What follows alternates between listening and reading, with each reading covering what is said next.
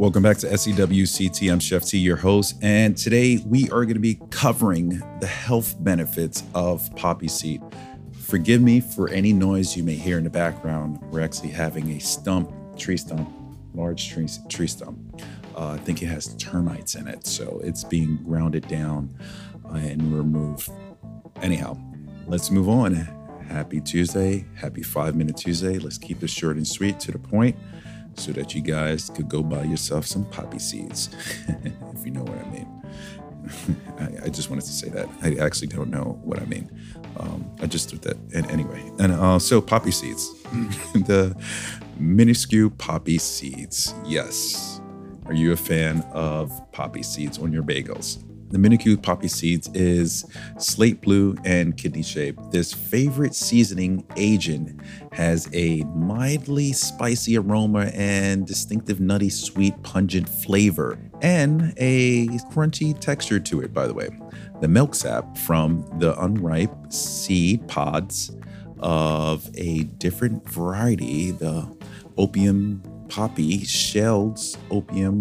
yields opium and its derivatives, morphine and codeine. Poppies originated in the Middle East, although today most culinary poppy seeds come from Holland.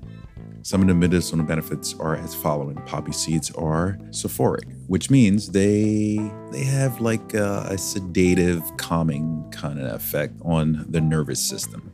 They also relieve coughs and are considered medicinal for the colon. In India, they're valued as a fertility agent and are recommended for pregnant women and new mothers. Some of the use cases. The seeds have a long culinary tradition, especially in the Middle East, Central Europe, Slavic, and Balkan cooking. Whole poppy seeds are topped on breads and bagels and are mixed into cakes, muffins, bread batters, and all sorts of dough. Ground poppy seeds are mixed with a sweetener and other ingredients and used as a filling for croissants, strudels, and cookies of that sort. In the Middle Eastern and Indian cuisine, poppy seeds are featured in pudding and vegetable dishes. So, when it comes to buying, you want to store poppy seeds tightly covered in a cool, dark cupboard for up to a year. If they develop an acrid, sharp, bitter, or some sort of unpleasant flavor, they become rancid. So you want to toss them. So do not eat them.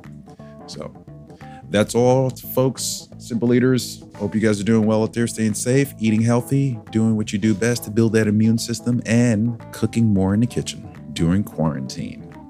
Well, happy Tuesday. Happy 5-Minute Tuesday. I'm your host, Chef T. Thanks for joining me right here on SEWCT. Catch you guys in the next one. Peace.